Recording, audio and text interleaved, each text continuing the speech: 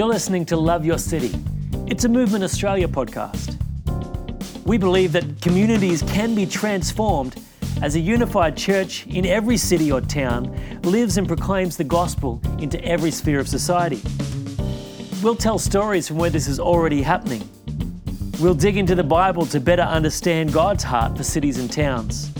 And we'll discuss practical strategies. Because no matter where you live, a gospel movement can happen.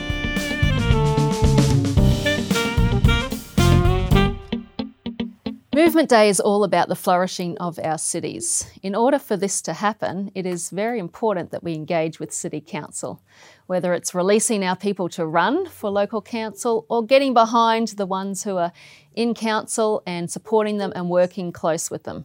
Today we have a very special guest all the way from Bristol, the UK, the Mayor of Bristol, in fact, Marvin Rees. Good afternoon. Well, it's afternoon for us.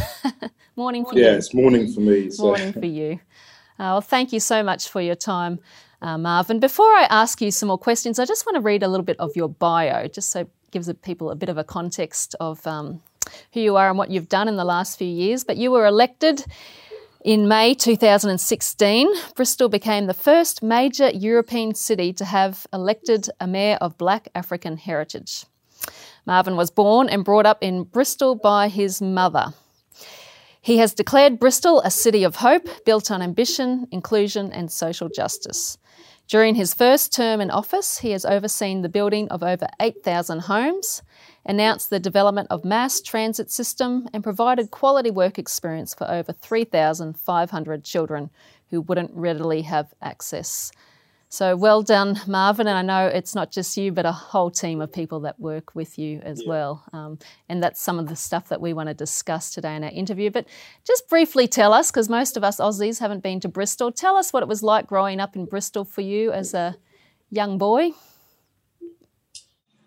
So Bristol's it's a city. It's about 120 miles west of London.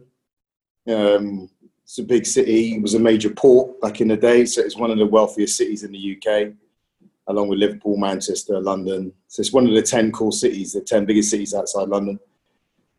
We actually do have quite a few Australians in Bristol. It's a bit of a destination for Australian young people coming to the UK. But for me growing up, it was quite tough. My mum had me in 1972, ages me, but to be honest, she was a white woman, unmarried, no money, with a brown baby on the way. 1972, it wasn't the done thing. And so she came under a lot of pressure around what to do with me. But, my mum has an internal strength, and so she, brought me up. But we didn't have much money, so that made it tough. And Bristol was quite a racially fractured city as well. Coming off the Windrush arrival, there was a lot of racism in the UK. People coming from the West Indies and South Asia to build the UK after the Blitz weren't given as much of a welcome as I think they were led to believe. So it was tough for me growing up. Yeah. It wasn't unusual to be chased or racially abused or feel physically threatened on the streets of the city. But having said that, it was also the city that gave me a start, and it gave me a platform to become mayor today. So as with most places, it's full of contradiction. Yeah, that's it. So growing up in Bristol, did you ever believe that one day you would be the mayor? No, well, we didn't have them. We only got elected mayors in 2012. But I always wanted to do something. I grew up believing there was more to life than what I could see around me. I believed I had purpose. And I always believed it had something to do with poverty and inequality and fairness. So I always thought I would do something. I thought there was something for me to do.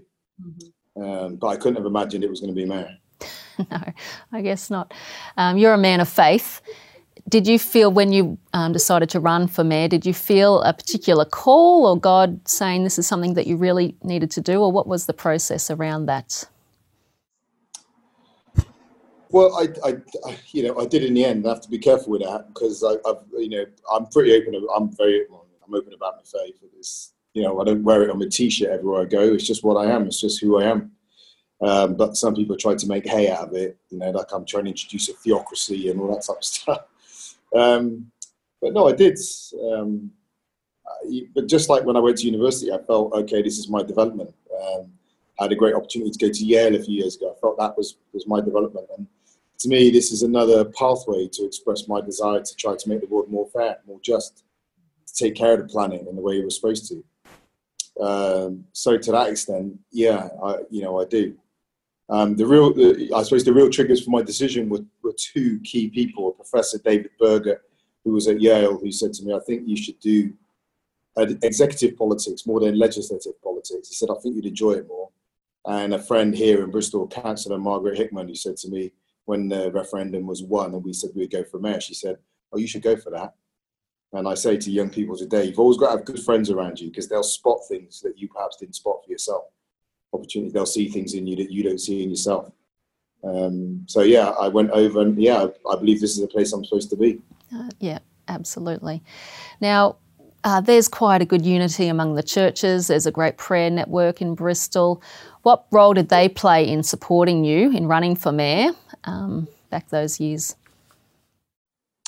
So I ran twice in 2012, and then I lost that one in 2016. I think the church's relationship with electoral politics is an interesting one.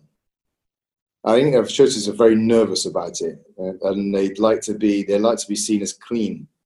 And there's almost a virtue in declaring non-engagement in electoral politics, party politics. So I see the dangers in getting mired in it, but I also see the dangers in not getting involved. There's Arnie Graf, who's a community organizer out of the United States, said to me when he said, power abhors a vacuum, right? I think it's a science law too. If you leave a vacuum, something will fill it. And it's no point the church turning up in 6-7 years saying, why are all these bad things happening? When you could have actually been involved in helping get the right policy in the first instance. And I've just, my play with the church is, you don't come after the fact and ask politicians why they didn't do anything, or even stand in front of God. I think God will say, well, I gave you a huge organization, right? Lots of members, I gave you resources, intelligence, and a functioning democracy. You chose not to line all those things up to influence the rules in which people have to live, the policies in which they live. So why pray for miracles when you have this massive opportunity in front of you to shape policy? Absolutely. So currently now, I know Andy, one of the Christian leaders in your city, works closely. How are you working? What is your relationship with the church now after 4 years? How do you work to see your city flourish? Well, so there's a few levels on which it's happening. I think after I lost the first election, I think there was a conversation. We were able to have a bit of more conversation with the church, because I never wanted to say vote for me because I'm a Christian. That's cheap. You can't just look at you can't just wave a Bible around in front of a church and win the loyalty of the church, or it shouldn't work like that. We know it has worked like that, but it shouldn't work like that. It has to be about policy and what you stand for and your values and your track record. So the church has been a bit more forthright. But with someone like Andy, we developed a culture in the city called make us a big offer and then make a big ask. So rather than just going to politicians and saying what you can do about this, what you can do about that, like people used to do to Moses, right? You've got to come with an idea. I say to people, come and tell me what you want to get done in the city. What's your big vision for Bristol? And then tell me what you need from the city that will enable you to deliver that. That's a much more respectful relationship than what I'm going to do is invest in your potential, right? And by investing in your potential, we will unlock something for the city. Andy comes like that. Andy comes with a vision, and he says, I want to end child hunger in Bristol. Okay. What do you need from us to do that, Andy? Well, I need access to primary schools. I need breakfast clubs. I want you to help me convene a meeting with the Member of Parliament, the Cabinet lead, the Council. I want access to your adult social care and school services. Right, we'll do it. Right, if you say that access to all that can help you and your team of, faith and non-faith actors end child poverty in the city, great, let's do it. And let's see where we get to. So that's been the nature of the relationship. And I'd say it's taken the church 5 steps forwards in the maturity of its presence within the city. If I just add one more, my chief of staff, there was a bit of nervousness in my office among some of the younger staffers, saying, look, we're getting a lot coming in on social media and letters about the church and, your role with the faith group. And my chief of staff put it brilliantly. He said, the church is turning up with ideas solutions, resources, and energy. What are we going to do? Turn them away? You know, we've got 25% of our kids in the city in poverty. We're going to turn that away? Of course we're not. If someone else wants to turn up with that, then we'll listen to them, but no one else is. So the church has turned up as a solution to the city's challenges now. Food, housing, social inclusion, education inequality, women in the sex industry. You know, it's been fantastic, and Andy's really been at the forefront of that. He is, and I know behind him he's leading a united group of churches, so it's not just one church, one denomination. There's prayer in there, and that's vital, is to come with a vision and then follow up is absolutely vital. Currently, what do you see are the bigger challenges in Bristol? I know you've been affected by the issues of racism as well, and we've seen that on the news lately. How are you handling that? I'm fine with it. I think so racism is in many operates in different ways. You get the overt stuff, and to be honest, I kind of dealt with that as a kid.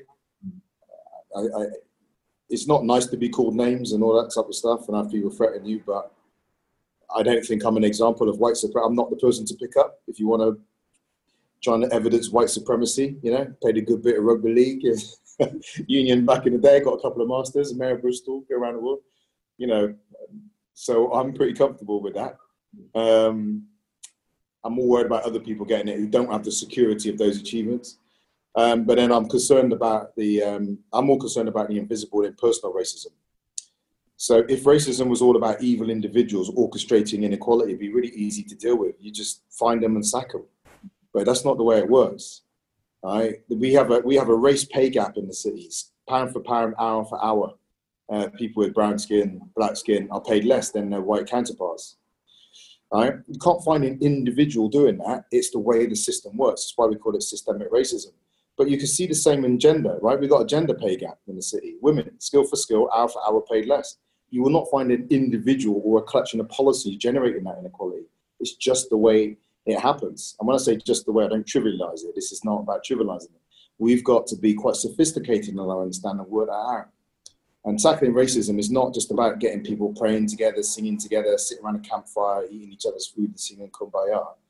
Tackling racism is getting to a point where my brown children are not born destined to die earlier, get a poor educational outcome, end up in mental health institutions or criminal justice system more than white children.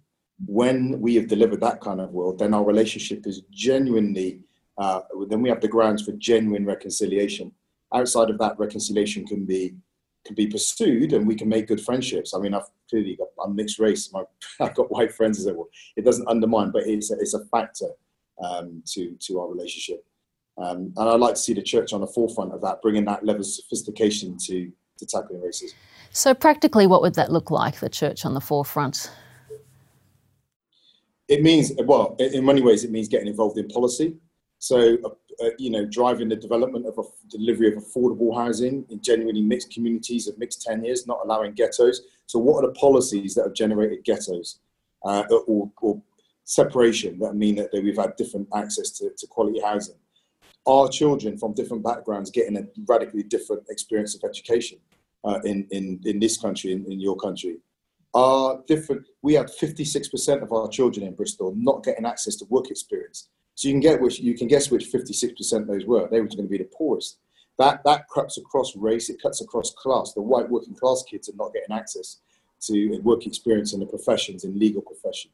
So we have one of the most socially immobile countries in the OECD, in the UK. That your parents' background is the single most effective indicator of where you end up in life. That is injustice writ large, right? So getting involved in those policies that shape life trajectory, that's where the church needs to be. We must pray together, and I know prayer matters and all that, but prayer without deeds is dead and all that, right? So it's what are those factors that stymie life chances of people? When we deal with those, we'll have the platform for really tackling racism, sexism, class immobility and injustice and all the rest of it. So do you think this is possible in your lifetime? No, I don't know. I'm hopeful, but I'm not an optimist. I think there's a significant difference.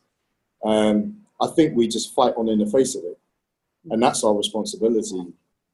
We're not called, what's the call? Is it and sometimes victory doesn't look like victory. I mean, ultimately, look at the story of Jesus, right? It didn't look like a victory in and of the moment, but it was a victory. We'll leave the results to God. Our job is to do what we can. I'm a fallen human being working with an imperfect political party in a broken political system. I just got to do my best. Leave the rest to God. Yep. What role does your faith play from day to day in your role as a mayor? Well, that's a difficult question because I couldn't tell you what it doesn't do. I mean, it's just who I am. Just like being male, being mixed race, black, coming from a poor background. It's just stitched into me, and it is what it is. It just flows. It's just in me. So it's very difficult for me to define it, like asking a fish to define water, I suppose. And I think about it all the time, both in terms of what I do, but it's who I am. And the reason I believe I didn't end up living out the consequences of the circumstances of my birth. I think it was the thing that gave me a sense of purpose and helped me to find self-esteem when I had no self-esteem as a child. So yeah, it's huge. Lastly, as we finish up, just hopefully hundreds of leaders across Australia will be listening to this, leaders who want to impact their city, who maybe haven't engaged politically or with their mayor. What advice or encouragement would you like to leave with them? Church leaders? Yeah. Okay. So basically, the world hasn't got time for people to leave their talents buried in the ground, right? Like I said, that one day we'll have to account for everything we had at our disposal in front of God, not just for our own personal morality, but for the impact we had on the world. And I used to work for Tony Campolo years ago, and he told us there's a story, legendary, that goes around about Tony of a church praying for money to fix its roof. And he got the church to look at their money, and they had all the money they needed. He said, "Why are you praying for a miracle? You've got all the money here." He said, "That's rude," essentially. And, and that's our part. We can look around the world, it seems unfair. But, we've got a phenomenal amount of resource and influence. And if we put it to the service of the common good, we can make a massive difference. I also think the church has a very meaningful message and insight to share on what it takes to build human relationships. So our salvation, right? The graciousness given to us is free, but it's not cheap. And too often in wider society, we go for quick, cheap relationships, quick, cheap get-togethers under weak banners of identity, be it local or national or racial, whatever. But people don't know how to get there. And the church should understand reconciliation, and it should be able to help the politics understand what it means to build a reconciled society in the face of an existing broken society. I'd love to see the church leading on that. Fantastic. Well, thank you so much for your time. I know you've got a big day ahead. We appreciate it greatly, and may God continue to bless you and use you and bless Bristol. Thank you, Marvin. Thank you.